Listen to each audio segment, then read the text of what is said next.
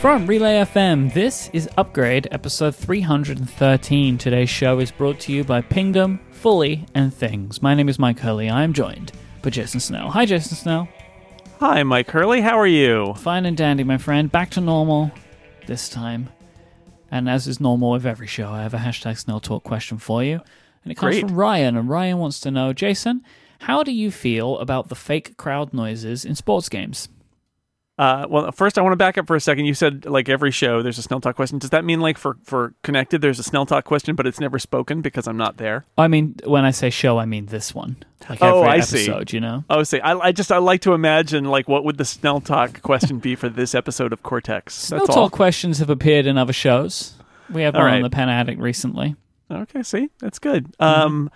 So this question is referring to the fact that there are lots of sporting events going on now that have no fans in the stands, and so the TV broadcasters or sometimes the public address announcer, you know, the sound system at a venue plays crowd noise to simulate what would be the noise if there was a crowd there, and having listened to both, so I was listening to I think it was the Korean baseball organization games before Major League Baseball started, and they were just playing those on ESPN with no sound effects.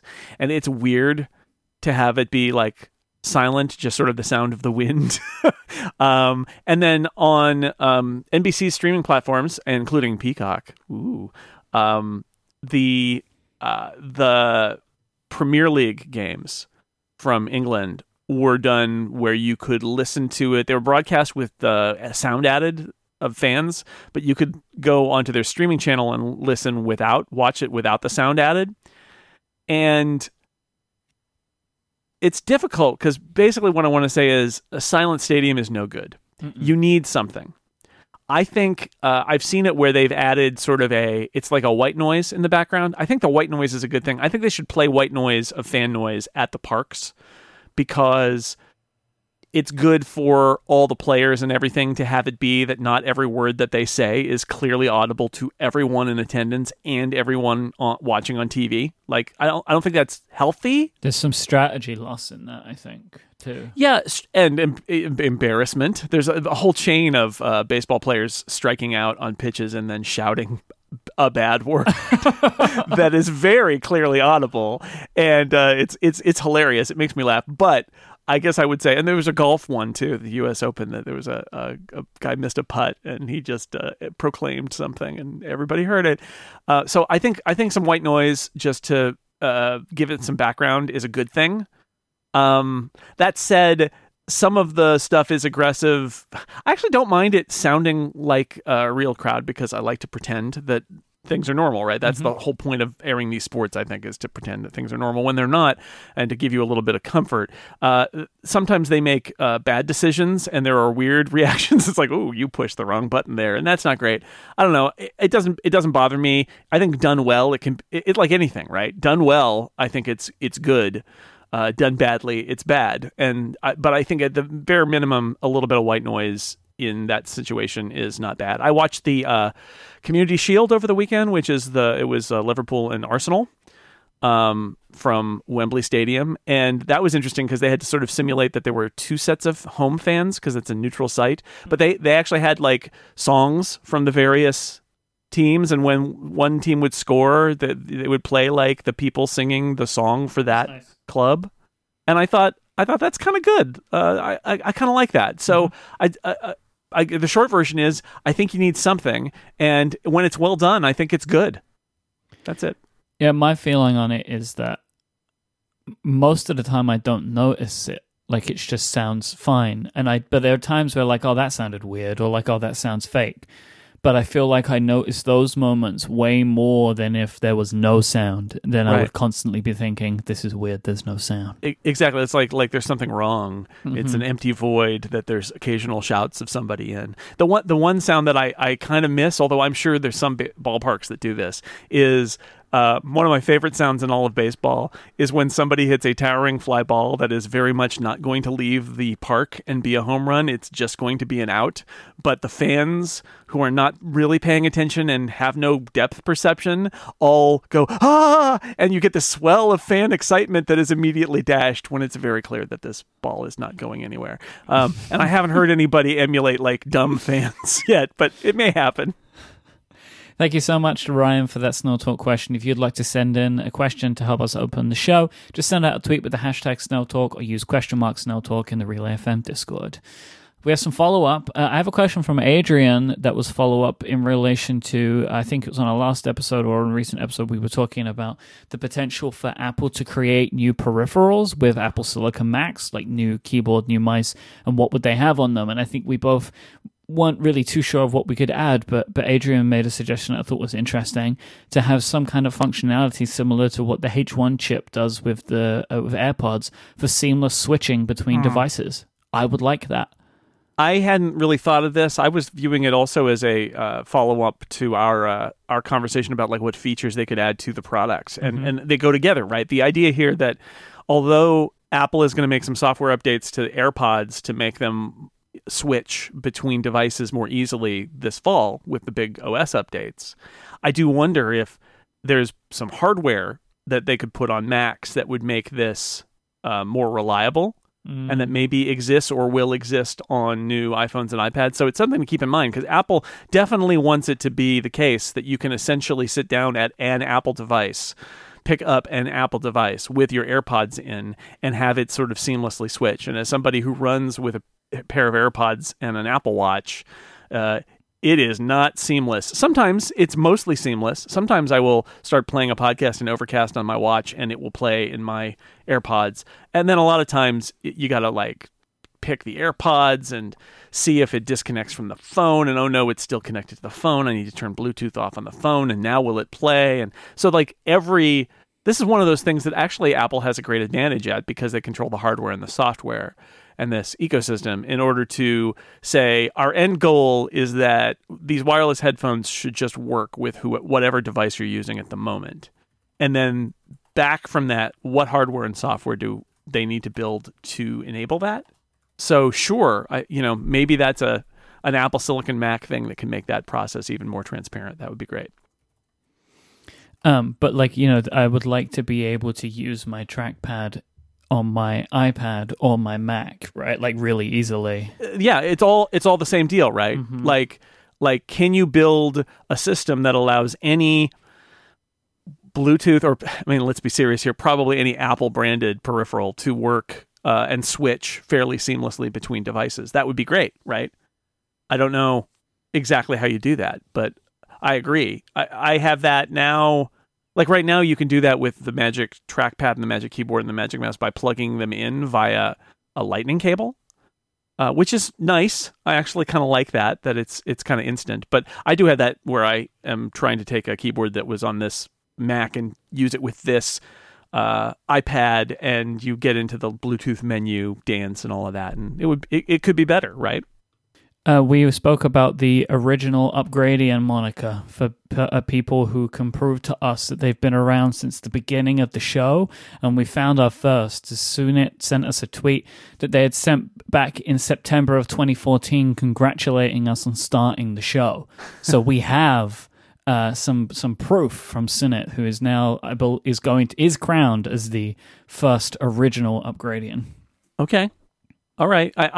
I just want to point out for reasons that will become clear, I don't need to approve of you as an original Upgradian. Mm-hmm. Prove it in your own heart. Once you know in your own heart that you were an original Upgradian, you have my blessing. I don't want us to become like the corporate clerks of Upgradianism, Mike. Interesting. Okay. I'm happy to approve the original status of people. Send your proof to Mike. Yeah. But you got to have the proof, right? Like that's why I feel like I'm happy with this one, because we've only had a couple of people in the last week that have attempted to prove themselves, right? Because you have to be able to show me the receipts. And Sunit had the receipts, right? So I want to see the receipts if you're going to try and tell me you're an original Upgradian. And I just if you know you were, then you have my approval in your heart. Yeah. If you know you've been around since episode 1 but don't have it, right? Like, I bestow upon you the title of Original Upgradian. But if you want me to tell you personally that you are one, you need to be able to prove it to me. So that's where we sit on that one. All right. iOS 13.7. It just keeps going up. Email Mike. Keeps going up. iOS 13.7. Okay. I think we can call iOS 13 the Mac OS 10 of iOS releases because they just keep incrementing that number.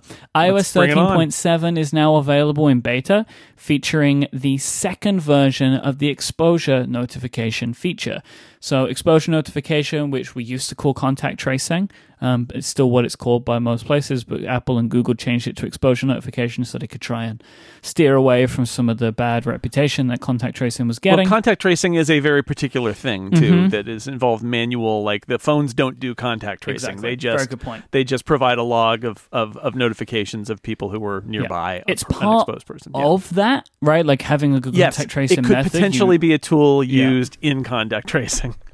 So we'd spoken about this a long time ago, and so for a quick refresher, this is the system where your phones, iPhones and Android phones, can communicate with each other to exchange codes and keys, basically to say that two devices have been in each other's presence for a long period of time, and it creates these links, and there's lots of privacy measures built in, and then the idea that if you test positive for COVID, you can tell your an application created by your local health authority that you have it, and then your phone will send out your phone then goes up to a server, which then sends out notifications to everybody who you've had one of these link exchanges with within a certain period of time.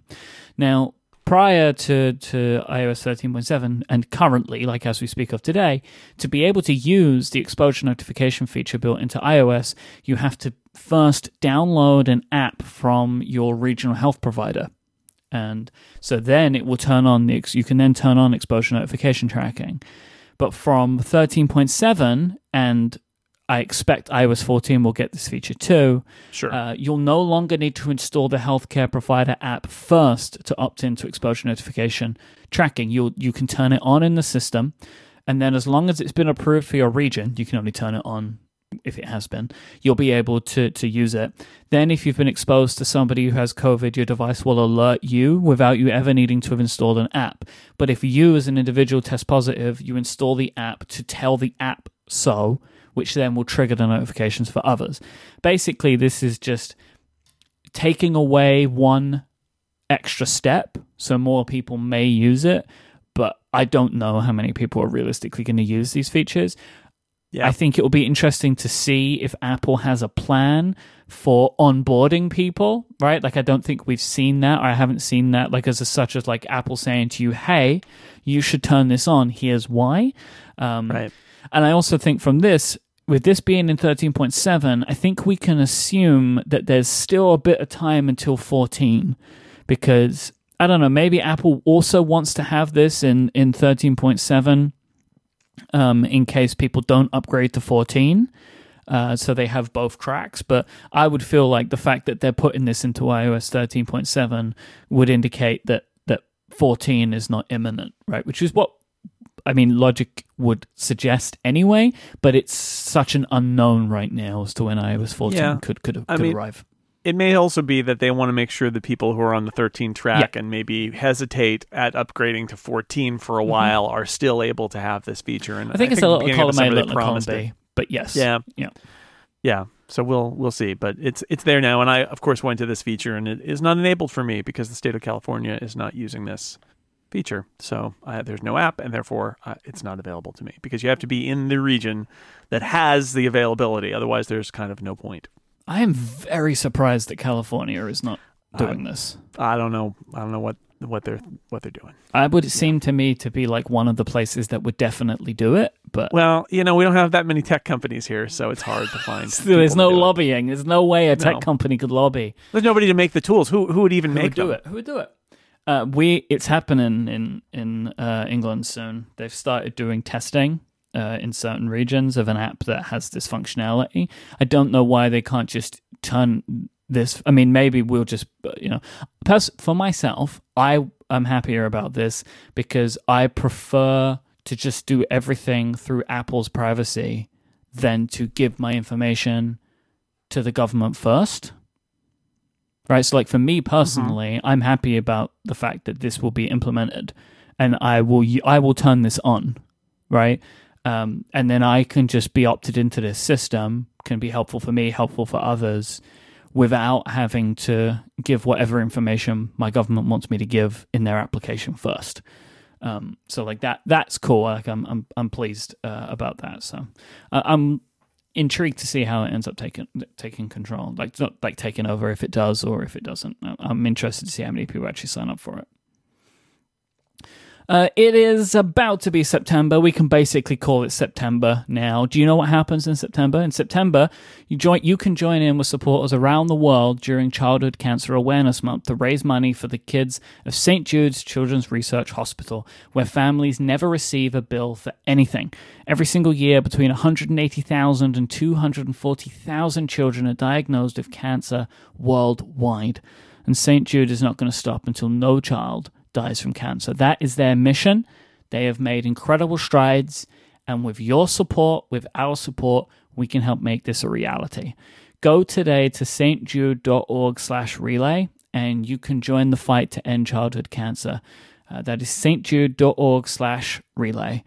Go and donate now. And when you're on our donation page, you're going to see that we've been adding in some milestones. So we've got some fun stuff that we've been doing, some fun Twitch streams, and we have more upcoming. We've passed $35,000, which is absolutely unbelievable. We aren't even in September yet, and we've passed 10% of our goal. So I just want to thank everyone so much for the donations that they've made so far. And if you still want to donate, please go ahead. We've got some fun stuff that we're cooking up at the moment. Me and Stephen are working on some challenges, basically things that we can do that are bad for us that make you want to give money to make happen, right? People like that kind of stuff, so we're working on that. We've also got some milestones in on the campaign page. So I just did on our Twitch channel, which you can go and find the video of this. I did like a Q&A and run through of my iPad setup, which was a fun thing to do last weekend. Stephen's going to do a tour of his Mac when we hit $50,000. And then when we hit 70, he's going to do a live stream of installing Apple's wheels onto his Mac Pro.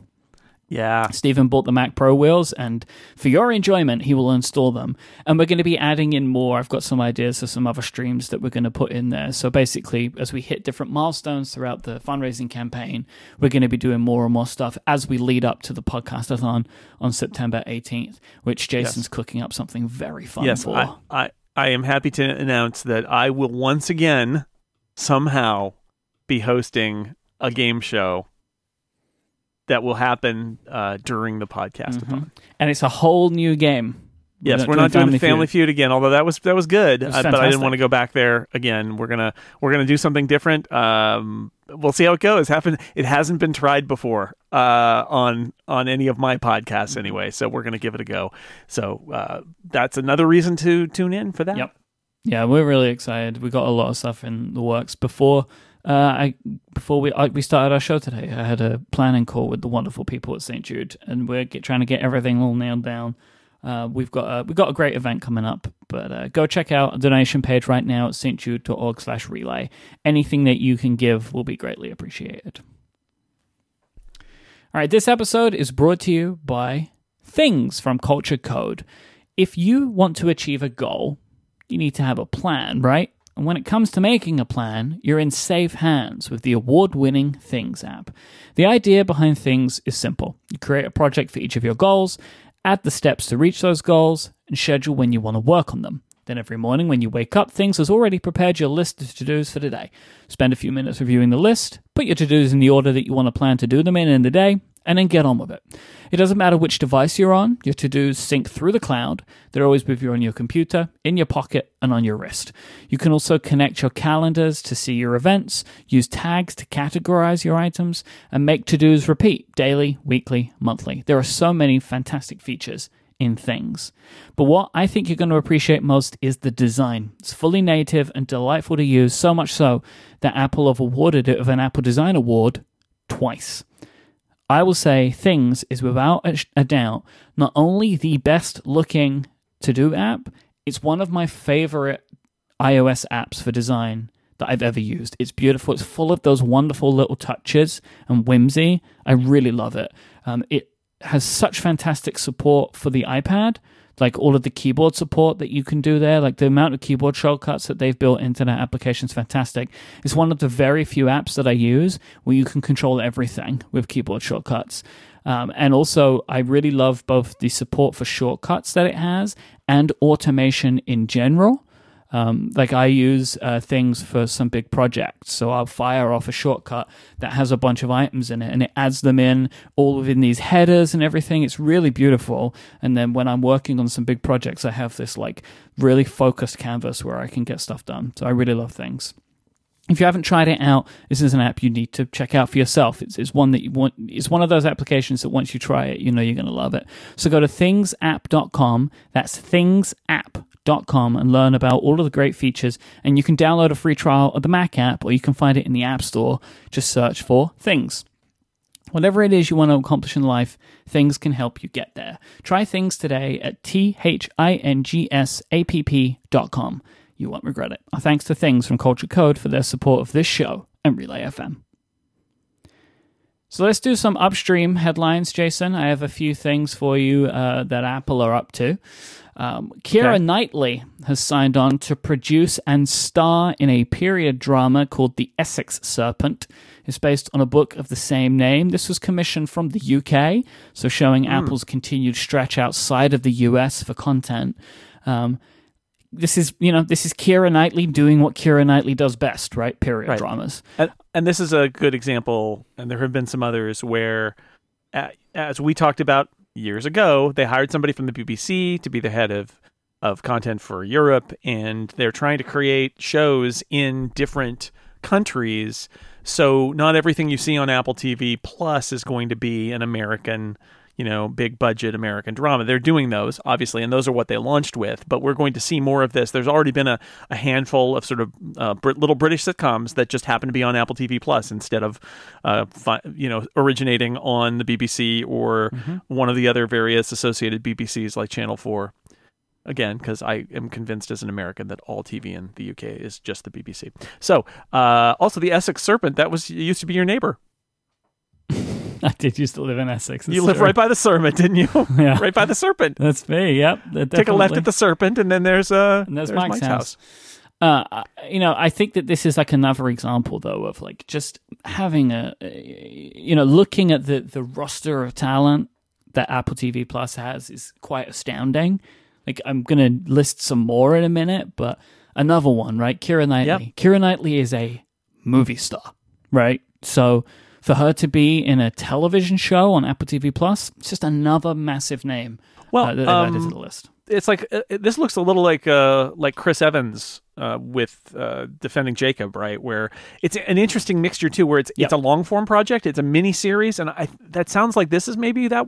Is this a mini series or a movie? I believe this is as a show, not a movie. It's a show, so whether it's extended or not, like it's a similar thing where it's somebody who's like headlining movies, and now they're headlining this thing on Apple TV Plus. By the way, before we leave the UK production concept, I want to once again, I'm going to say what I've already said, which is I'm throwing a heavy endorsement toward Ted Lasso, which is a great example actually of a show that has an American star and an American writing staff, is my understanding, but was made in England because it's set in England and it has a lot of great English actors in it, along with Jason Sudeikis, who's the lead, the American lead. And if you got turned off by the concept of Ted Lasso because it was based on a commercial or because it's about sports, just give it a try. It's so good. It's about halfway through the season now. They're releasing them weekly. So you're going to watch those first 5 and then you're going to regret that you have to watch the rest of them weekly. I have, this is on our list, but I'm kind of waiting until I can watch it all. Yeah. Either watch it all or get close to the end, I think is where we're going to go with it. Because I keep also hearing universally good things about it. It's really good. It is not. I think one of the things that works is that it's not what you expect. You expect a certain kind of thing when you hear the premise, and that's not what the show is. The show has heart and depth, and it's remarkable it is on one level, yes, it is a sort of, it's a sports movie or sports show, but like it's like those sports movies that are heartwarming, and also very funny. So yeah, people should check it out. There are 3 docuseries coming to Apple TV Plus. One is called Tiny World and is narrated by Paul Rudd, which was funny to me because Paul Rudd is Ant-Man. Because he's Ant-Man? Yeah. Oh. Hello, everybody. Welcome to my world, the world of the tiny. Because, well, that's exactly what this show is about. So this series, I'll give a quote here from Variety. This nature series aims to look at the world through the eyes of the tiniest creatures and witness the extraordinary things that they do to survive. You got to think the producers are like, wow, who can we get to narrate this? Like Ant-Man? No, we can't do. Oh, okay, he's available. All right. Oh. Funnily enough, can't go everyone's outside available right now. Huh, it's funny. To narrate things in their house, sure. October 2nd, this one's coming. Right. Then we have Becoming You, narrated by Olivia Colman, who's currently playing the Queen in The Crown. Obviously, Olivia Colman's been in a million things, and she's fantastic. This is coming in November. Oscar winner. The series looks at how a child's first 2,000 days shape the rest of their lives. And Earth at Night in Color, narrated by Tom Hiddleston, follows the moonlit dramas of animals at night, revealing new insights and never-before-seen behaviors. I am into all of these because the human interest one, right, the Becoming You, just sounds like a really interesting premise. And then the other 2 are nature documentaries, and Apple TV is in 4K, so they're going to look fantastic. Yeah. So I will watch all of those. They sound great. And we've spoke about this a million times already, but this is another example of you can't just do one type of programming if you want to be because I think Apple at this point is, I think, kind of showing themselves that they don't want to be like HBO of old. They want to be a streaming service with a lot of content on it. Like, that's what they want to do. They want to make you feel like you are coming to them and you can get a lot of stuff, which is why we can talk every single week about the new things they're ordering, right? They want lots of good content. And if you're going to go that route, you have to have a variety of content, and that includes documentaries. Here's a weird one. Apple is planning on using AR experiences to market TV Plus content. This is a report from Mark Gurman at Bloomberg. I just need to read this quote from the article. Yep, go ahead, do it.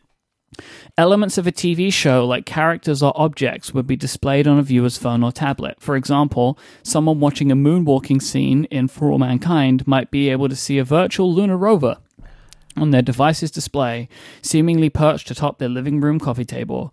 The option would serve as a bonus content akin to the director commentary or trailer that accompany a movie and would be accessed from Apple's TV app on the iPhone or iPad.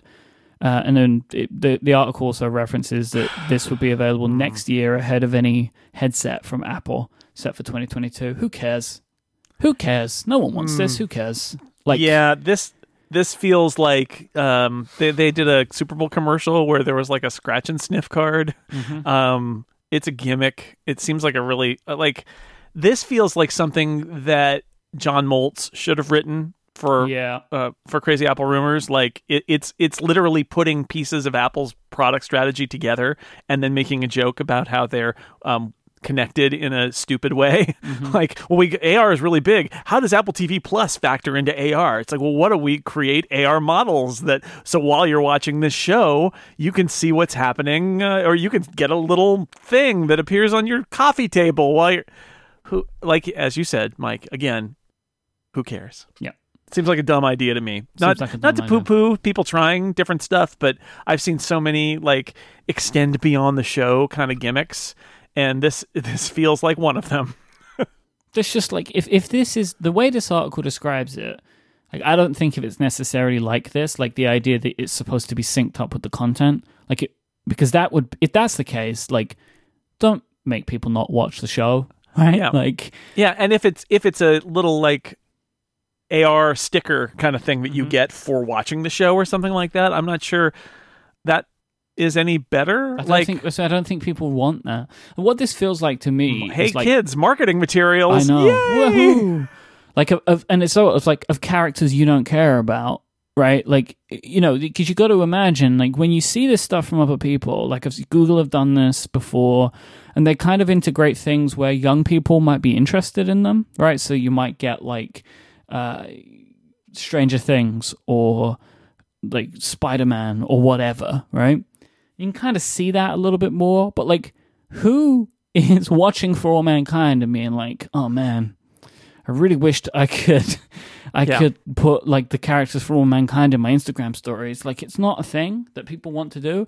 This feels to me like there was a directive from up high that like every division in Apple needs to come up with some kind of AR VR strategy, and this is the one that the TV division came up with. Right, and it'll end up being kind of nothing. And yep. It's not to say that you couldn't use AR in an interesting way for a TV show or a movie, but it would have to be something that would almost emerge from the content and have to be baked in at that level. Like if there was an episode on the moon of For All Mankind where there was a sort of like strategy going on, and they kept looking at the screen of like where everybody is on the surface of the moon and where they need to get to and all of that, and you could turn your coffee table into that map, like literally the surface of the moon with little dots for where everybody is while you're watching the episode. Like, I can pitch that as being like, oh, that might be interesting, although even then you're taking your focus away from the show, but at least it would be kind of like an interesting thing. But that's like not that interesting, and the best example I can come up with, and that's why this is not the best I could come up with would require the headset, which would be like show me what is effectively a director's commentary, but visually. Like, as I'm watching the show, point out things to me. Right? But this is all for rewatching. I don't want this happening while I'm watching it for the first time. Yep. In this report, Gurman says that Apple are currently considering to keep a free trial offer available but with a shorter period of time for TV Plus, because we're about a month and a bit away before we all start paying for it. Yep. And by the way, I think we'll try and mention this as the time gets closer. If you're using it, you are opted in to pay unless you say otherwise. Don't forget that. So if you don't want it, make sure you cancel it, because the rules, if you looked in the terms and conditions, very clear that it was an opt-out. So if you bought a new iPhone, I think it launched in like late October, early November, was when people got into it. So it's not that far. It's not that far away from 2 months. The expirations begin in 2 months. And Apple today announced Mariah Carey's Magical Christmas Special from the rare Apple-announced PR release for a TV Plus thing. Usually these things get out in the media first, but this is, quote, an exclusive holiday event from worldwide superstar and multi-platinum, multi-Grammy award-winning artist Mariah Carey, which will debut globally on Apple TV Plus this holiday season. This new special is set to premiere on the heels of the 25th anniversary of Carey's iconic #1 holiday anthem, All I Want for Christmas Is You, and will feature the legendary icon and a star-studded lineup of surprise guest appearances in a magical holiday journey to enliven the Christmas spirit around the world. I have to say, I kind of love the idea that streaming services are experimenting with ways of doing the Christmas special, the TV Christmas special. Yep. That's the thing, like Netflix did that movie, or well, it wasn't even a movie, that special with Bill Murray, which is actually pretty good. Yeah, it was fun. Yeah, and it's got like a lot of special guest stars and yeah.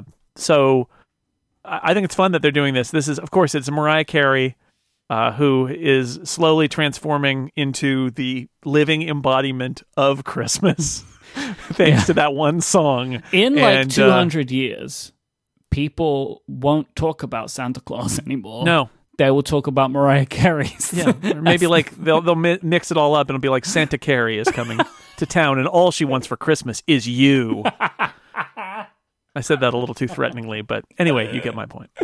They also have a Christmas movie, which I don't remember off the top of my head, but I think is starring Will Ferrell. Do you remember that? This was commissioned like last year around that time. The funny thing, I mean, we'll see if they made it, right? Yeah. If they were able to make it. But the idea, I love the idea that streaming services they're kind of combining the idea of the TV Christmas special with the idea of the holiday themed movie, and like try this stuff out. It's great. The beauty of it is that you commission the movie and you premiere it, and then you can have people watch it every year. So that's why we have so many. That's why there's so much Christmas create media. a classic, and then it becomes part of the canon.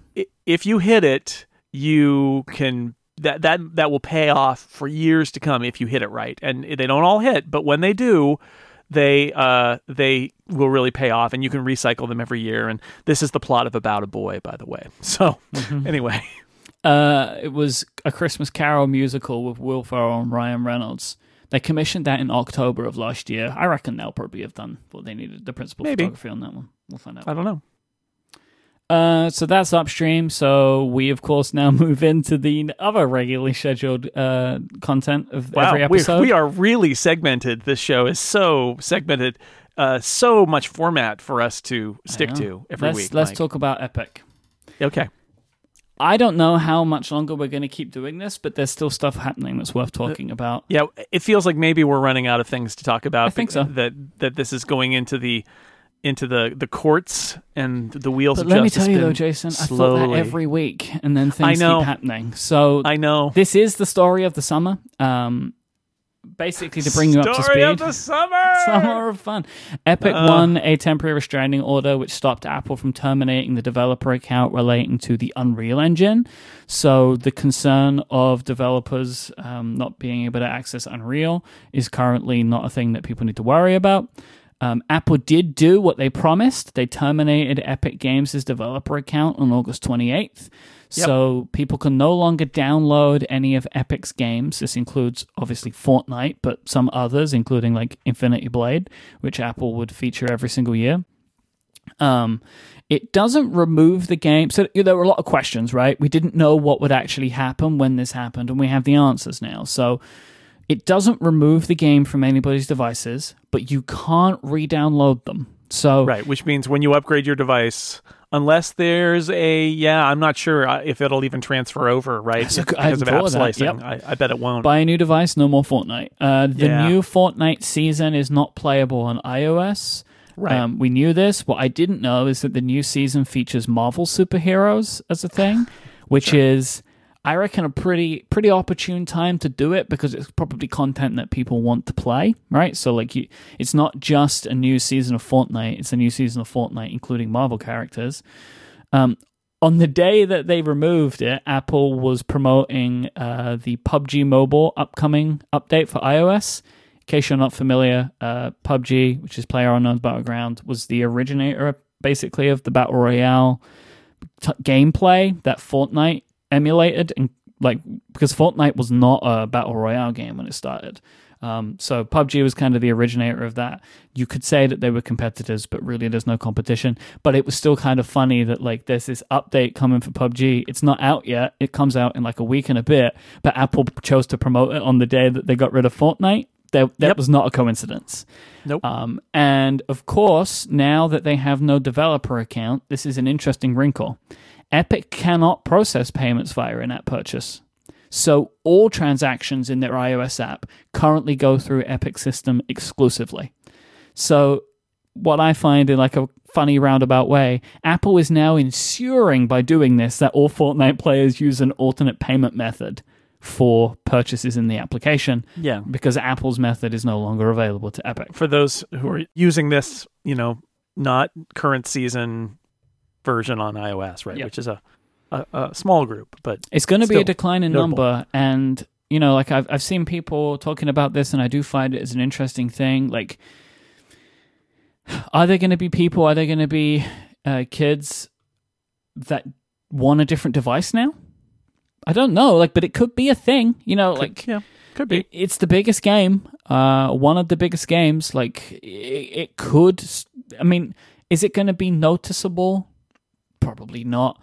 But is there a thing where this is the type of stuff that turns some people away from Apple? Yeah, possibly. But we're not really going to know the answers to that. But it is this whole thing that Apple's up to at the moment, not just in relation to Fortnite, but all of the stuff that we've been talking about over the last couple of months, about app review and stuff. Like, I continue to think that Apple is playing a very peculiar game. Yeah. But where are we going to go from here? So, more time in court, the restraining order about the Unreal Engine based account, developer account, is just temporary. They're going to be back in September to create a final ruling on it. And then, of course, there's the original lawsuit, but that's going to take time. Yeah, all these things take time. I wrote a piece last week at Macworld about this, and I tried to take a different approach to it, which is so much of this is sort of like, I'm with Epic, I'm with Apple. Everybody wants to like pick their side and who they're rooting for. And so I just wanted to take a step back and sort of list all the things that we could get out of this from the user's perspective. And in doing that, you know, basically what I found is that both sides have arguments about ways that they can improve things for users. And that's the challenge here, is that I don't look at this and say, I want Epic to win everything because everything that will happen will be great. And I don't want Apple to win because everything will be great. Neither of those is true. So, you know, the ones I came up with, and we've talked about a lot of this stuff, is making it easier to buy stuff in apps is good for consumers. My examples are always Amazon, the Kindle app, and the Comixology app. Like if I can buy a movie in the Prime Video app, why can't I buy it in the Comixology app?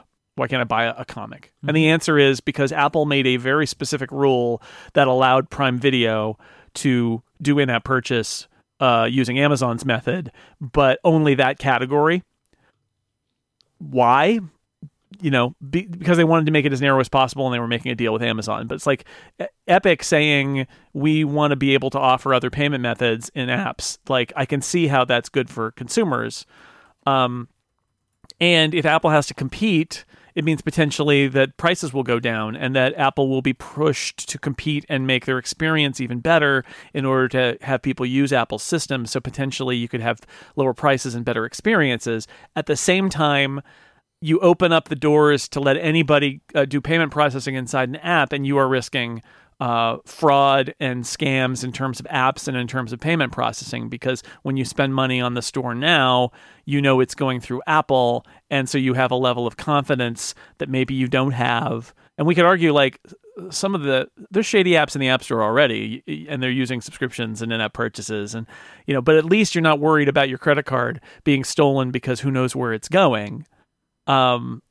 So Apple does provide some security there.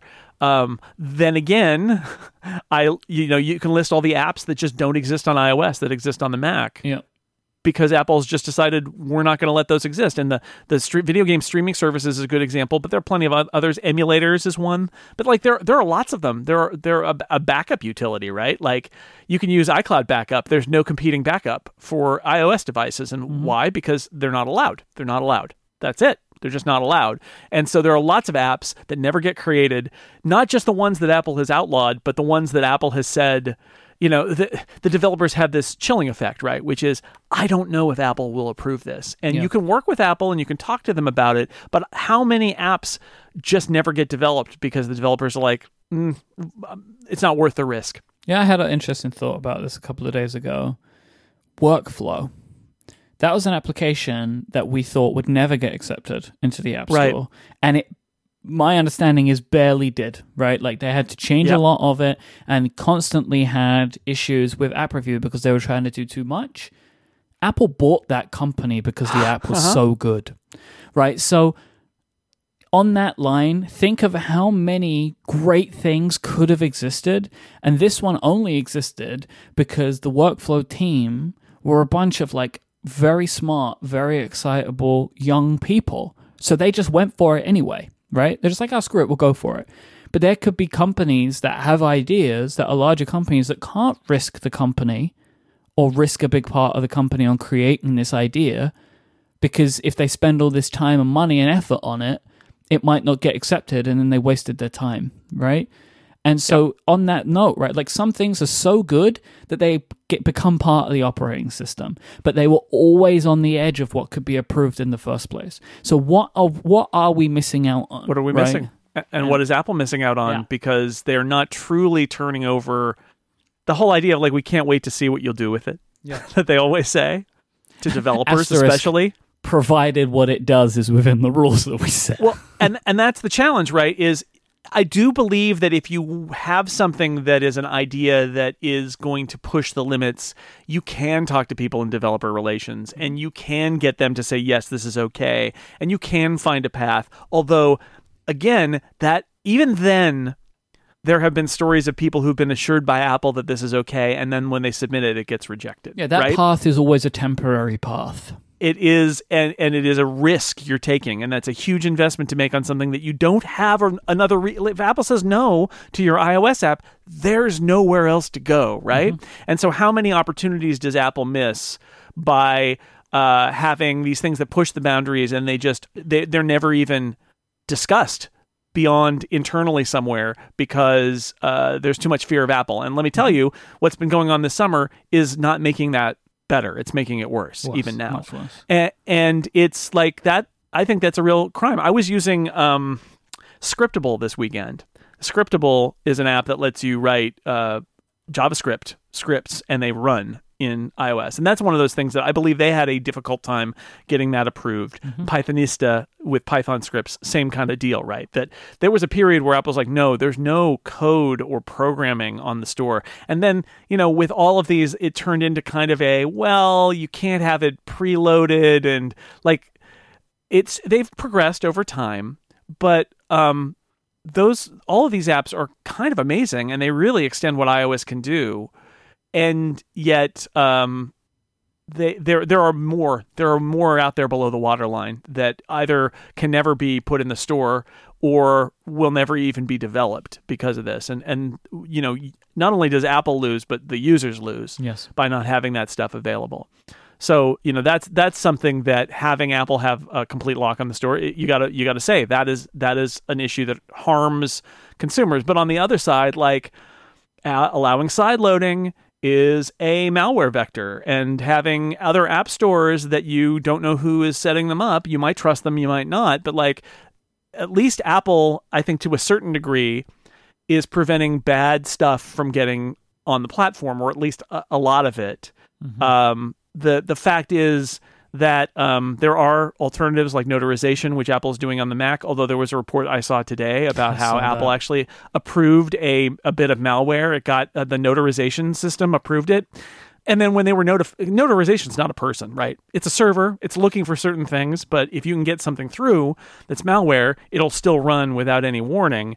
Apple was able then to kill that when they were notified that it was malware, because they can revoke certification of it, and then it just won't launch. But the unexpected consequences of being told you have to allow sideloading, I do think that Apple's argument that the platform would have more threats is accurate. Mm-hmm. So, and would Apple even be allowed to do something like notarization if they're put under a court order or an order from a regulator? Would something even like notarization, which they're doing on the Mac, be considered too much intervention on Apple's part? And if so, then you would even lose that as a possibility. So, the end of my little piece that I wrote and my little monologue here is, I think the truth is that what frustrates me about this scenario is I think Epic's arguments are self-serving, but they have an aspect that absolutely would be better for users. Apple's arguments are self-serving, but there is an aspect to them that is accurate. And the truth is in the middle. And in my mind, the best way for the user is for Apple to make changes that benefit the user without being forced, because I think that if they're forced, you're going to, like I mentioned with notarization, you're going to end up with a law or a ruling that doesn't entirely understand the ramifications of what it's doing. And we've seen this time and again with technology. You will end up in a place where people are like, why can't they do this? And they're like, they can't. They were told not to by the courts, and they can't go back on it. It's like, but this is a very fundamental thing. Well, they're not allowed to do that anymore, and we all have to pay the price for it. So will Apple do something like that? That's, if I'm rooting for anything in this battle, it is that Apple feels under so much pressure that it has to make a bunch of concessions that are more thought out and benefit users without having a bunch of downsides. Whether they will actually do that or just fight to the bitter end, I still don't know, because they're certainly behaving like a company that is going to just fight this till the end, and they want to continue complete control, and they aren't really concerned by how they're being viewed by a lot of people on the outside now. But anyway, my big point is Epic and Apple both are making statements that have truth in them, but also have ramifications that they don't want to talk about that are bad for users. And that's why when I look at this whole story, the story of the summer, I'm like, okay, like I want Apple to change some of its policies because I think they're bad for users, but I'm not sure that what Epic is doing is going to lead to what the most optimistic people think it's going to lead to. I am losing faith in the thought that Apple will make changes of their own accord. Yeah. I mean, certainly their court statements are very they're court they're statements. Making a so lot of very extreme. bold statements, but even the things that they're making in the press, right? Yeah. They're making their case very clear, and their case is not what I want it to be. Right, which is that they're going to overhaul this and think about it under the guise of where we are in 2020, not where we were in 2007, 2008. Very different. And nothing changed. They're not in that era anymore. No. The era of Apple in 2008 is not Apple of 2020. And I agree. I think their self-image doesn't match reality. I think they are still using a playbook and still think of Apple as something that is not what Apple is now. Yep. Either that, we should say this, either that or they're just greedy and evil. They don't care. But I think that's part of the new image. Like, it's greed. One of those. Jason, it's greed. Like, it is. There is an element of greed in this because they don't need the money. Like I said, Steve Jobs came back when Apple was in really dire shape, and Steve Jobs always felt this level of you can call it greed, but certainly what it is this feeling like Apple is owed it's entitlement for creating its amazing everything. Yeah. Anyone who benefits from it financially owes Apple. Like, actually owes Apple. And Steve Jobs always felt that, and that has continued. The challenge is, at some point early in the process, it's like, well, of course, they put in all this work and they built this product that is groundbreaking and they built this app store that has changed how consumers interact with software purchases. Of course, they should get paid for it. And then you look, and that's 2008. And then you look at 2020 and they're like the most valuable company in the world with hundreds of billions of dollars of cash. And they look like a greedy bully. And so the challenge is, that's on a continuum, right? And yeah, we can portray it as, well, they're just greedy and evil, or we could portray it as, well, culturally, their culture is from a time when they weren't and they don't realize it. But the truth is, probably some of them are greedy and evil, and some of them are just tied into the culture. And we do live in a world where giant profit-seeking publicly owned corporations giving up some potential profit is not what they're supposed to do, right? Mm-hmm. They're supposed to be as greedy as possible on one level. And that's a problem. But, I keep coming back to the pragmatic aspect of this, which is somebody at Apple needs to read the room. And they're not. And they're not. No. But look, at the end of the day, they can be greedy, and that is like perfectly fine. Like, I think the whole reason why there's so many of us are getting so caught up in this is like we have sided with Apple for as long as we have because the beliefs of the company seem to match ours. And this is one where it's like there's starting to be a splinter amongst the community that we are and what Apple is wanting to do, which is to extract all the money, and that starts to feel like it doesn't make sense anymore. So like my feeling is, look, do it if you want to. That's perfectly fine. But my opinion of Apple as a company is changing, and I'm perfectly comfortable with that. But expect me to be more critical of you as an entity. I will still use and love the products, but I stop aligning my own personal values with yours.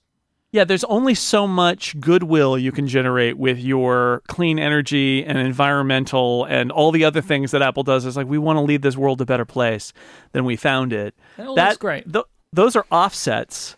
But if you are perceived in a way that Epic is certainly trying to get everybody to perceive Apple as, then those things get devalued. Those things become well, okay, I'll put it this way. Those things may always have been a smokescreen. They're definitely PR, but I do also think that there are some fundamental beliefs Apple has. Yeah. But they are seen as more as a cynical ploy, even than they're intended. The more stuff that's perceived as bad deeds that you do as a company, right? And so Apple has gotten away for a long time with being able to say, well, our heart's in the right place, and look at these things we're doing.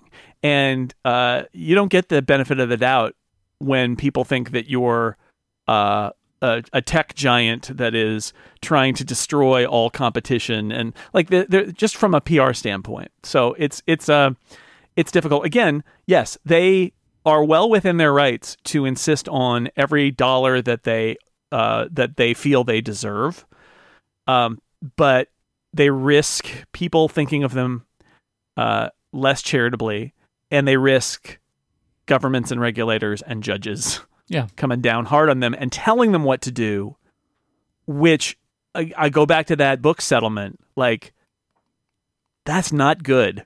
Like, you don't, as a company, and this is where the fiduciary responsibility changes a little bit if you're Tim Cook, which is, I know you want all the money, but what you really don't want, I've said this before, I'm going to say it again, maybe even every week. What you really don't want is an outside force telling you, here's a new set of rules. An outside force that doesn't really understand your business and doesn't understand all the ramifications of what they're doing, but now they're in charge of big parts of your business and how you have to. You don't want that. That's an existential crisis for Apple. So at some point, you got to get down off the horse and change your ways, not because you want to change them, but because the alternative is so much worse. And I think the scary thing about looking at Apple right now is there seems to be a streak within Apple, at least thus far, of resistance to change, even if it means that they're going to face an existential threat and their products and the quality of their products and the safety of their customers could get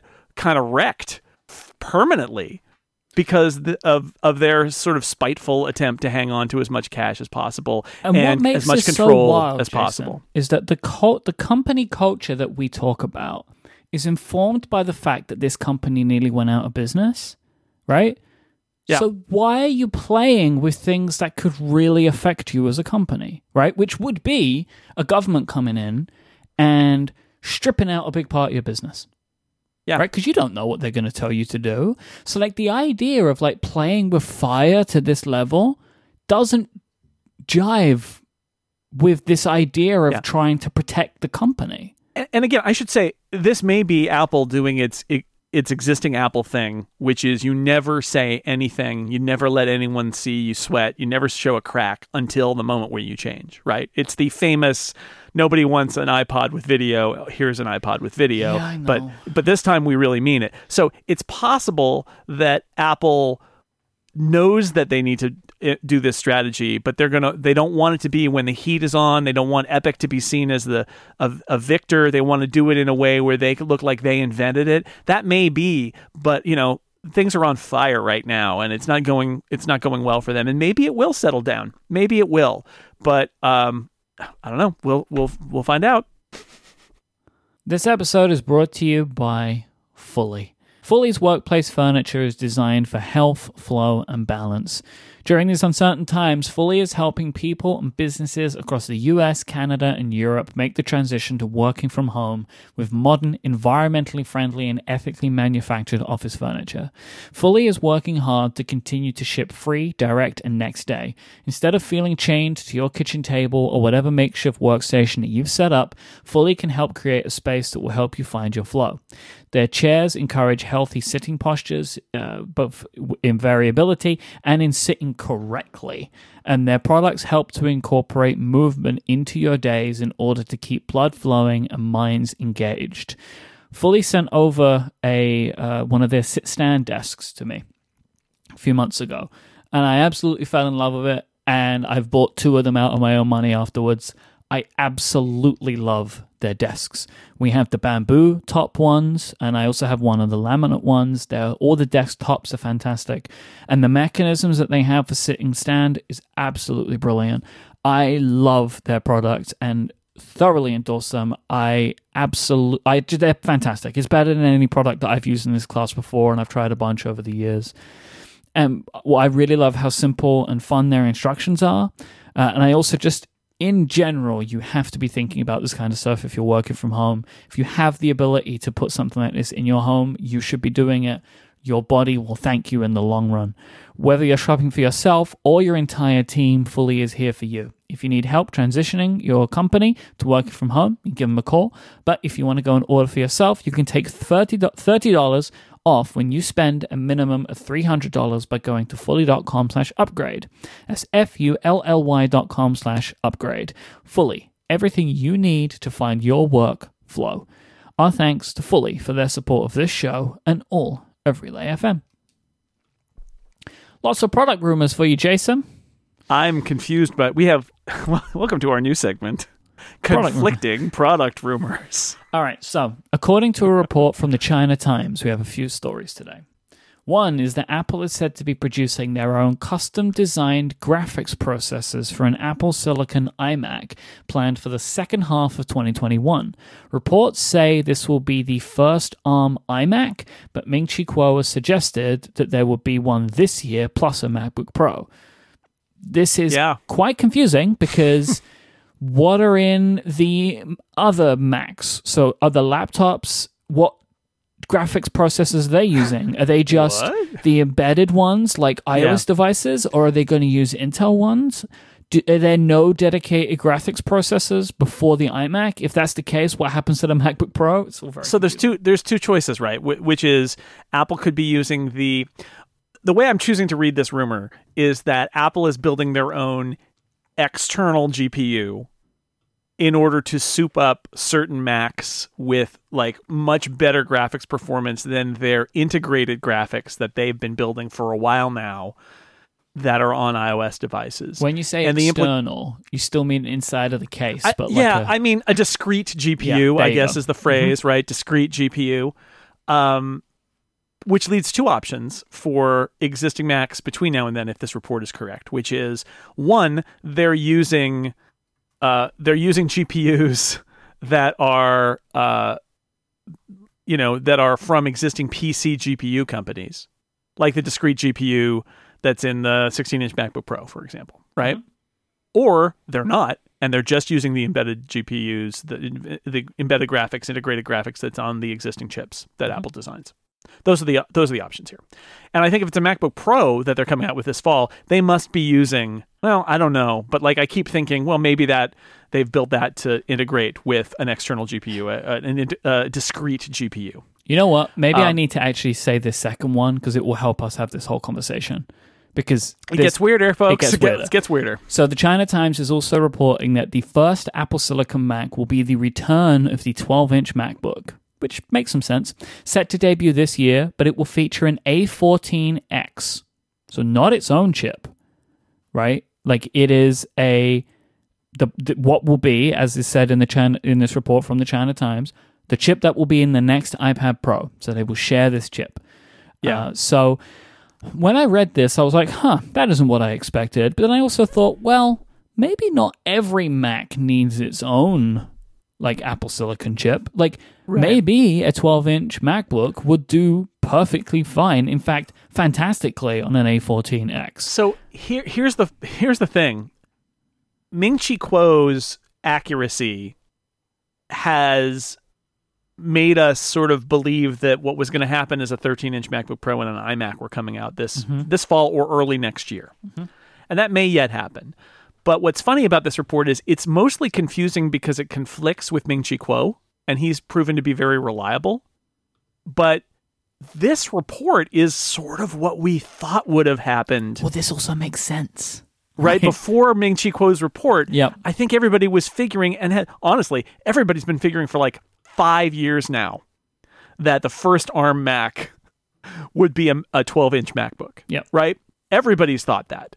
And you could use an iPad processor in it. And I did all that math with Apple Silicon. Like if you look at what the A14X is shaping up to be just based on trends, that's a fast laptop all on its own with just the iPad processor in it. It also makes sense because it gives Apple a little more time to roll out, because remember, they're rolling out these new processors for the iPad and for the iPhone this fall.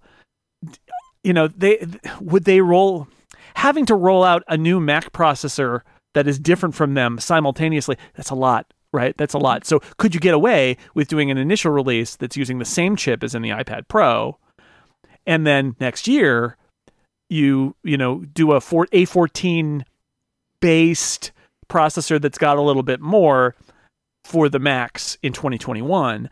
Which all is kind actually of makes more sense. Mark Gurman than said. That was Mark Gurman's report, right? That the first Mac chips will be based on the work of the A14, right? So right, that's logical. That then makes sense that you can either use that as a starting point to then build specific features, or you can use that as a starting point to just make this Mac. Now, look, this MacBook, it is rumored, would have 15 to 20 hour battery life.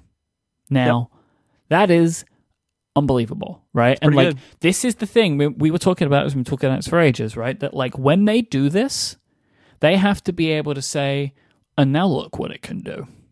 And this is one of those things where it's like, here you go. Here's, as of before now, unprecedented laptop battery time for our products. What about double? Do you like that? Because it will do that. And look, an A14X will be more than enough. And maybe what we end up with is this kind of dual approach where you have, for maybe consumer-grade laptops or consumer-grade products, even the entry-level iMac, they run on the most powerful versions of the iOS chips. Yes, and possibly with integrated graphics, right? And that makes sense, right? Because if they run on Metal and stuff like this, it's going to be more than enough for what most people need for their Macs. Just to be clear, the A14X multiprocessor, if it grows at the rate that the A series chips have been growing, the A14X in multiprocessor performance would probably be as fast or faster than the 8-core 16-inch MacBook Pro. That's what we're talking about here. So very serious stuff, right? Yes. And then for the professional products, you have distinctly tweaked and tuned processors. More cores. Mac. Yeah, and more cores, support for discrete GPUs. Last time, like the idea of it's going to be plugged in, right? And then you can change the way that you build the chip and what you're optimizing for.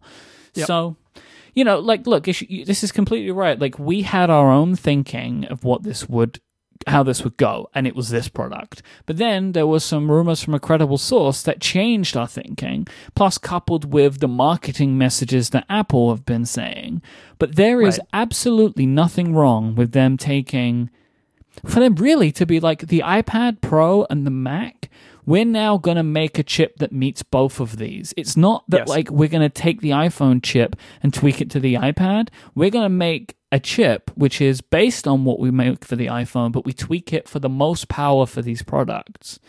Because really, the iPad Pro and the entry-level laptop, they should be comparable in performance. Yeah. I mean, I could argue that the iPad Pro should have more power than the entry-level Mac laptop, but certainly they should be in the ballpark. And this is, I agree. I wonder if Ming-Chi Kuo's sources, because he hedged a little bit and also said 2021, I wonder if his sources are actually pointing to another wave of Apple Silicon that will probably actually be early next year and won't be the first one out the door, and that this MacBook is the first one out the door. It'll be interesting to see who's right here, because you're right, the China Times report feels very much like conventional wisdom almost about how Apple would lead into Apple Silicon. And that would be a great product for holiday quarter. Having a super thin, light, fast, long battery life, 12-inch laptop would be amazing. And it logically makes sense to have the first Apple Silicon Mac be a Mac that doesn't replace anything in the lineup. Like, there is some logic to that. That, like, the first one is its own thing. Like, because there isn't a MacBook now. There just isn't one, right? It's not a MacBook Air. It's not a MacBook Pro. It's not an iMac. This is the MacBook.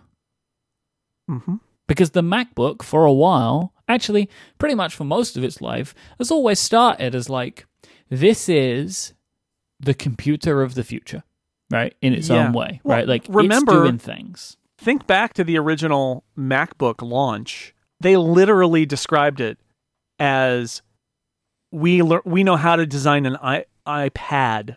Let's apply the iPad design language and understanding and make a Mac. Like, from the beginning, the MacBook was considered, from the people who brought you the iPad, here's a laptop, Well, right? I'm going Like, back that even was further, always Jason, the premise. to like the polycarbonate MacBook, To the right? plastic MacBooks. Yeah. Yeah, sure. You know, but like, So yes, this you're has right. been, it's a thread. It's a thread that has run through this. So to have this, that's why we always expected that this would be the prototypical ARM Mac, right? So it's fascinating. So I can't decide whether I hear this China Times report and I'm like, aha, this makes more sense. Or if I hear this China Times report and I think, oh, thank you, China Times, for validating my my dream of how I thought this would go and not the cold reality of how Ming Chi Kuo says this is going to go. I don't know which one is, but it would make sense. It all, I mean, I it think all it's does all of follow. them. It all does follow.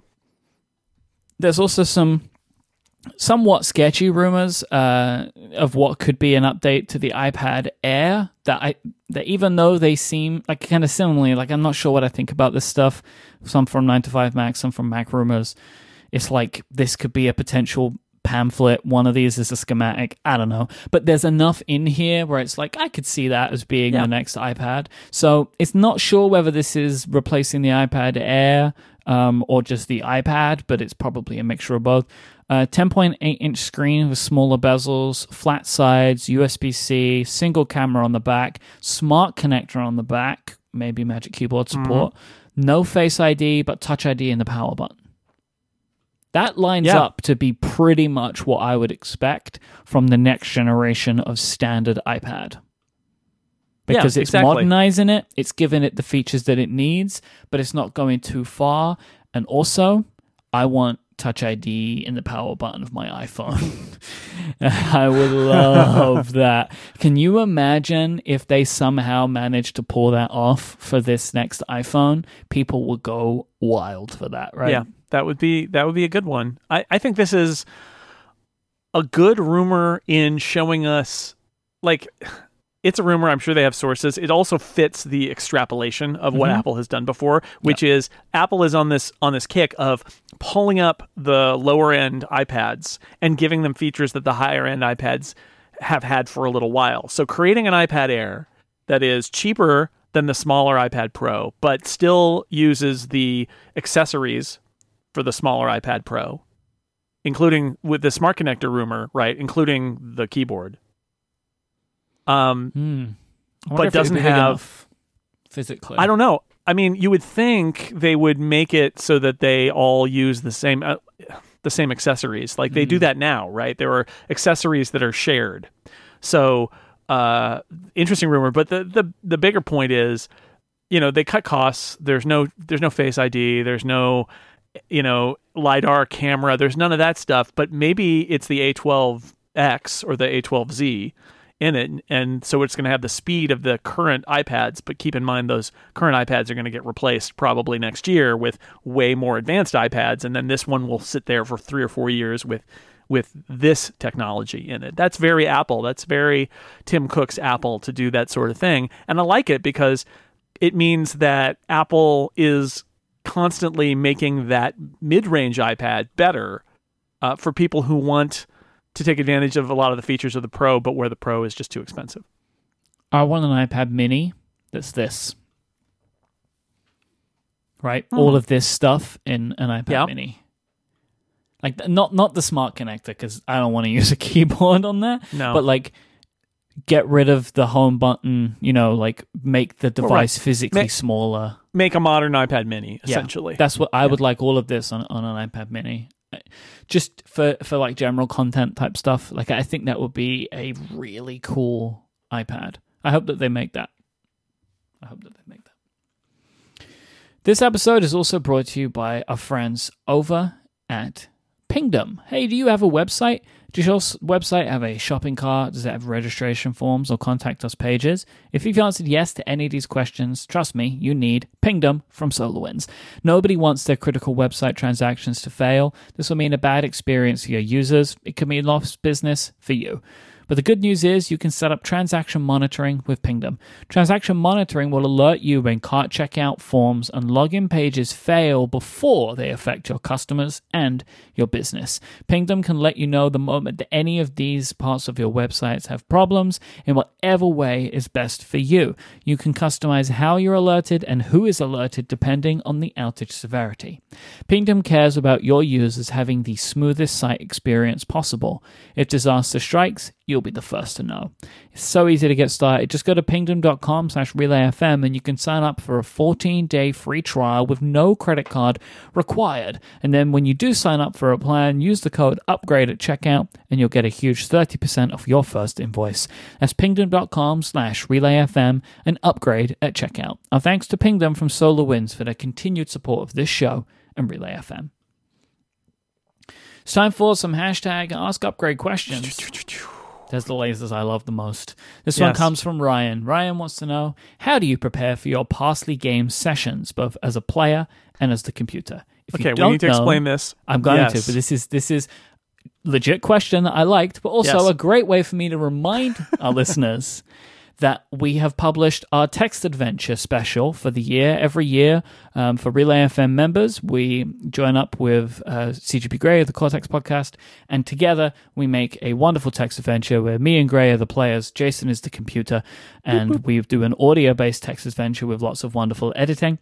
That is now available for Relay FM members. Yeah, and all Relay FM members. Yeah. So if you're not supporting Upgrade or Cortex directly, but some other show or no show in particular, you still get it. You still get it. You don't have to be very particular. So if you are giving money to Relay anywhere, you can get that. And I'll put a link in the show notes to it's called the crossover feed.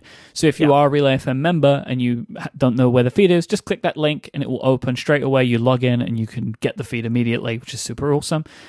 But if you do want to become a Relay FM member, you want to get the special and you want to get ad-free, longer versions of Upgrade, go to getupgradeplus.com and you can do that. So, Jason, how do you prepare for these specials? Well, I don't prepare as much as I used to because I've run the game enough that I understand generally how it works. I do try to read through the game. In this case, we were playing a game that that we did on the Game Show podcast on the Incomparable. So I've actually heard this game being played. So I've heard a playthrough and I've read the book because these are from Jared Sorensen is the guy's name. Memento-mori.com is his website. We'll put a link in the show notes. You can buy as PDFs or even as a printed book these little games and then run them for groups. I guess I was going to say groups of friends. I don't know, outside socially distanced, you could probably run them, but you could definitely do it with your family or do it on Zoom or something like that. And it's like the style of an old text adventure, but you're reading it. So it's like something that's not as complex as something like Dungeons and Dragons. It's just a straight up kind of like you take turns ordering the computer to do something, and then the computer tells you what happens. So I don't do a lot beyond that at this point. It really is just sort of like reading over the story and seeing where the details are, and then making sure. And then I always miss something. Like I always miss something where I'm like, oh, I should have not done that on this part. And we take some of that stuff out in the editing. But yeah, I try to read through it so I'm not surprised when somebody tries something. I know if they can or can't do it, so I can react in the moment instead of saying, hold on, guys, while I look that up and come back a minute later. So this year I did more preparation than I usually do, and I listened back to one of our previous year's text adventure before playing. It didn't really help me in any way. I hoped that it would, but it didn't. The thing that we have learned the most in playing these games is to have the ability to draw a map. You really need to be able to map it out. I found that to be very helpful. Other than that, the way that I go into this, like I go into anything, is going with an open mind when you want to play any game, and just know that you're just going to roll the punches and have fun. Like that's how you should play games, especially role-playing stuff. Because even though these are text adventures, me and Gray can't help but play them like role-playing games. Indeed. Stitch asks, given what's been learned from WWDC and other product launches in the age of COVID, what products do you think will be in the September event? And how do you think Apple will present it? I think WWDC is a model, and everybody thought it was successful, and I think we're going to see that again. I think we're going to see a produced Apple presentation. They're probably producing it right now that goes into the details of whatever products they choose to launch. I think so. They could do a bunch of shorter things, but I think they want everybody's attention. So my gut feeling is that they'll do an event. I know this is boring, but I think that there's still going to be some reflections of past choices in what Apple does. So I think there's going to be a September event, presumably in September, but the iPhone event. And they're going to have the new iPhones. Remember, the rumors are there are going to be 4 of them. You think September, but super late September? I don't know. I mean, it really... when I say a September event, I mean what we've come to think of as a September event. It's an iPhone event. It'll happen when... I think what you want to do if you're Apple is not have it be so much time between your announcement and either availability or certainly ability to order for these products, because you want people to get swept up in iPhone excitement. And if they hold an event in a couple of weeks and then the stuff isn't available for 2 months, I mean, yeah, you could be if they did an event in September that. If the rumors are to be believed, the Pro version might not be available until November. Yeah, right. And there's going to be some lateness there, but I think if you're Apple, you want to follow your existing plan, which is you're going to do an event, and that Friday you're going to open orders, and the following Friday they're going to ship. Yeah. Right. At least if you're more than something. Yeah. If you're more than 2 weeks out from shipping, you probably shouldn't do your event then. And the beauty of it is it's a pre-recorded event.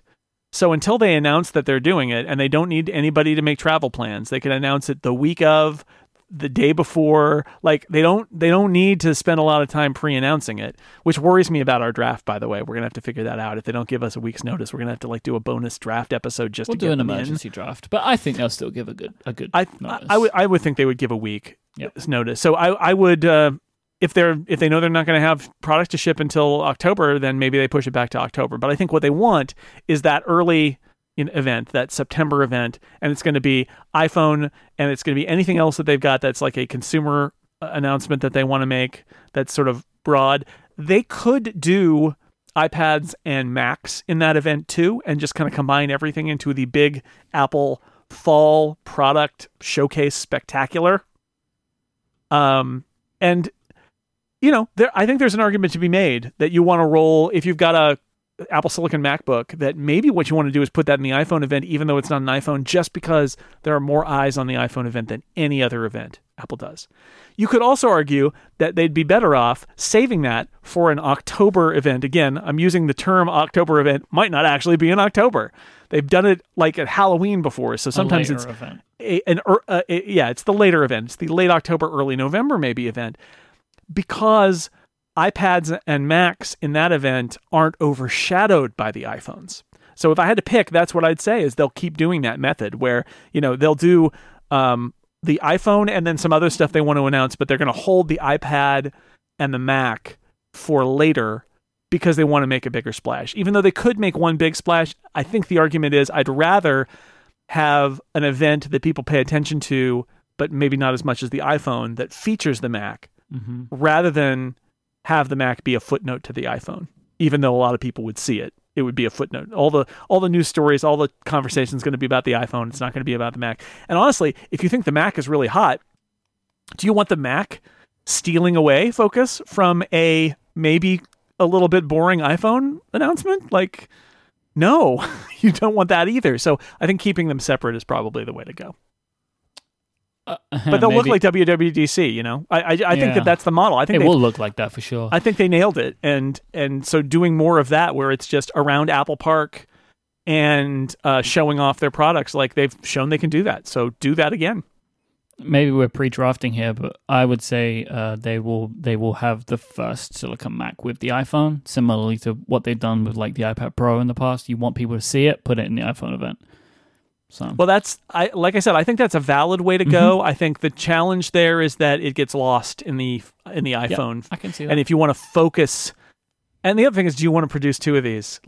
On one level, what does it matter if you produce 2 of these? You get more hype that way, and it's not like you're asking people to travel. Again, you're not. You can if you say we're going to do a Mac segment and an iPad segment and an iPhone segment and all that, why not do 2 shorter events spaced apart by 3 weeks and let everybody kind of digest event 1 before you do the second event? Like, why not spread it out a little bit? But again, the counter argument is everybody. I bet these events take longer to make. I'm sure they do. But I guess what I'm saying is if you had all that content that you were going to need to make anyway for if the Mac is in the iPhone event, the counter argument would be take it out, give yourself a little more time, and do it a month later.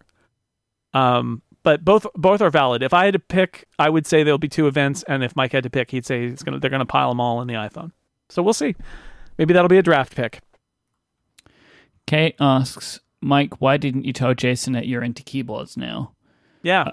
This came up because I was talking about keyboards in the members Discord, and you said, Mike, why didn't you tell me that you're into keyboards now? And then Kate said, Kate immediately followed that entire quote up with an Ask Upgrade. Ask Upgrade. Well, so you do kind of know because we did an episode of the show in January where I'd started to dip my toe into it. Do you remember that? Yeah. I remember it fondly because I was in LA then. That was our like Mike Live from Hollywood episode. Right. So when I remember me sitting there and looking out at this beautiful view, that trip. I'm just slight aside, so happy that I took that trip. It was like in January. I think it was like late January. Because it was the last trip that I got to take. Yep. And it was a good one. So you did kind of know, but the thing you don't know is like I'm very into keyboards now. Like very... very much into mechanical keyboards. And I know what that lowering of the voice means because I've been there and I've spent that money. It's like I'm into it's big now. time because it's so this goes back to there was I'd already did this a couple of days ago because basically this came up because I did one of the streams that I did for the fundraising that we had a milestone goal and I was started talking about keyboard stuff and I'm going to do at some point in the next couple of weeks I will do another milestone goal that if we hit in the fundraising I'm going to do a stream showing off the keyboard stuff that I've bought and gotten into recently because this all came up when like somebody wrote into an Ask Cortex question and said like why doesn't Mike like keyboards to this level like he does pens because there's a lot of like crossovers with the pen and pen artisan community as there is with the keyboard community. Right. And then now I've started getting into that and like it's like a whole big thing. There's like I'm watching like Twitch streamers and YouTubers and like it's like a whole thing. But yeah, I'm very into keyboards now, Jason, even to the point where like I've bought switches, like just extra. Oh my god. See, I'm at a level you didn't even know. Like I am into the like That's a level beyond which I don't want to go there. I don't want to go that far. Switches. I've bought lubricant for the switches. Oh, and like cases, and I'm going the whole hog, my friend. So are you doing? You know, is this all ergonomic keyboards too? Is that?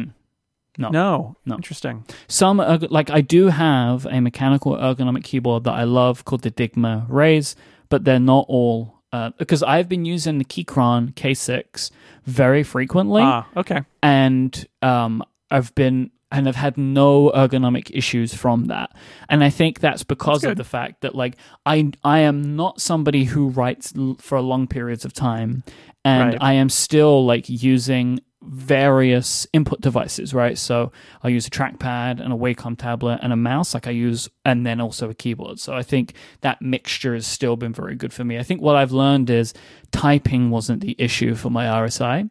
It's the input devices. Yeah, but at the same time, as I'm changing things, like this, I'm still using the keyboards that I'm using right now, I'm still using Cherry MX Brown switches, which have a low actuation force. You know, to press very hard to register.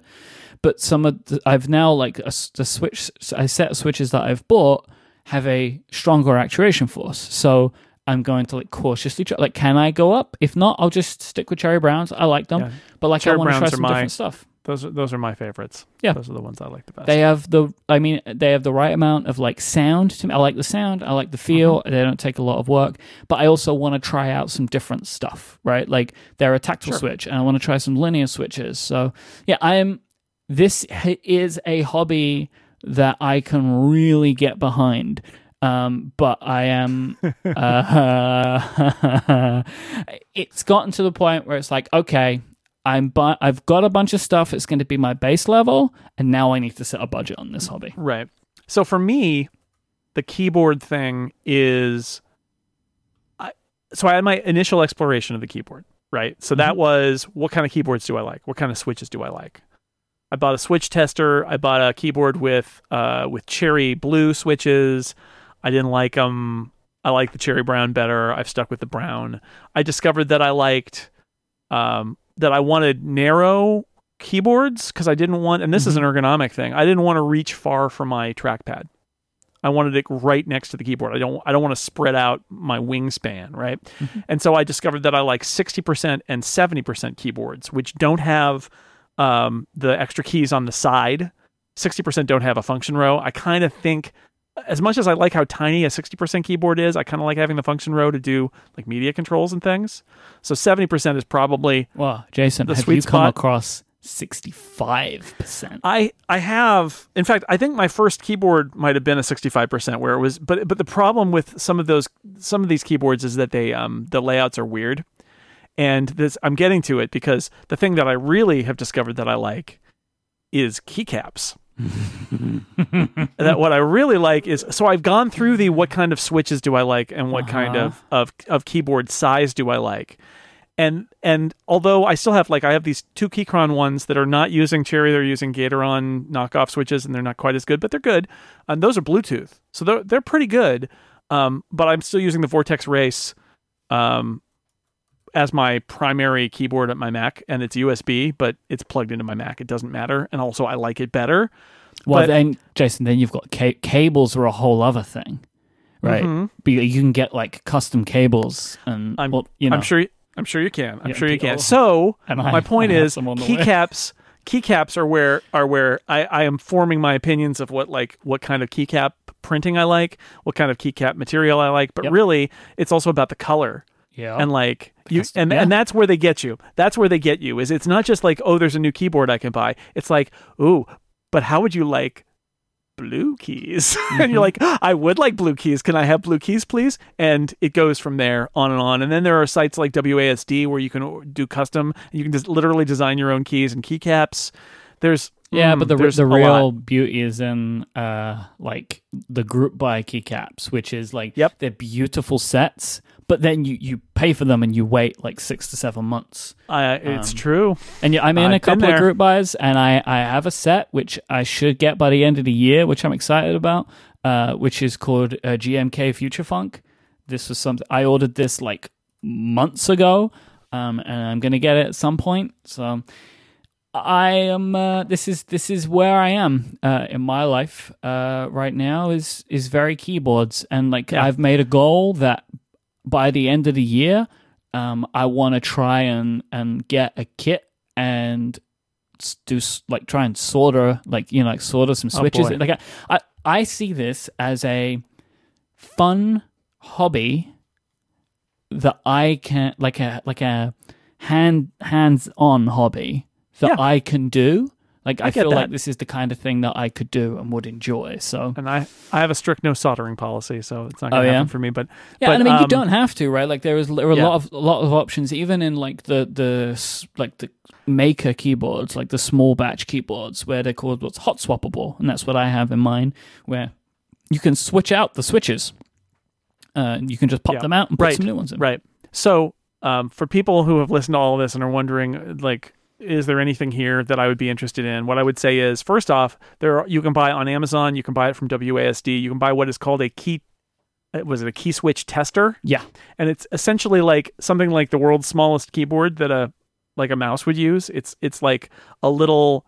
It's 5 or 6 keys on a little rectangle. Mm-hmm.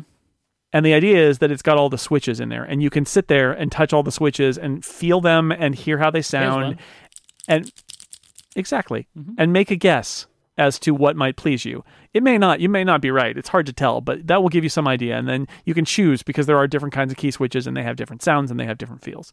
So that's something you could do.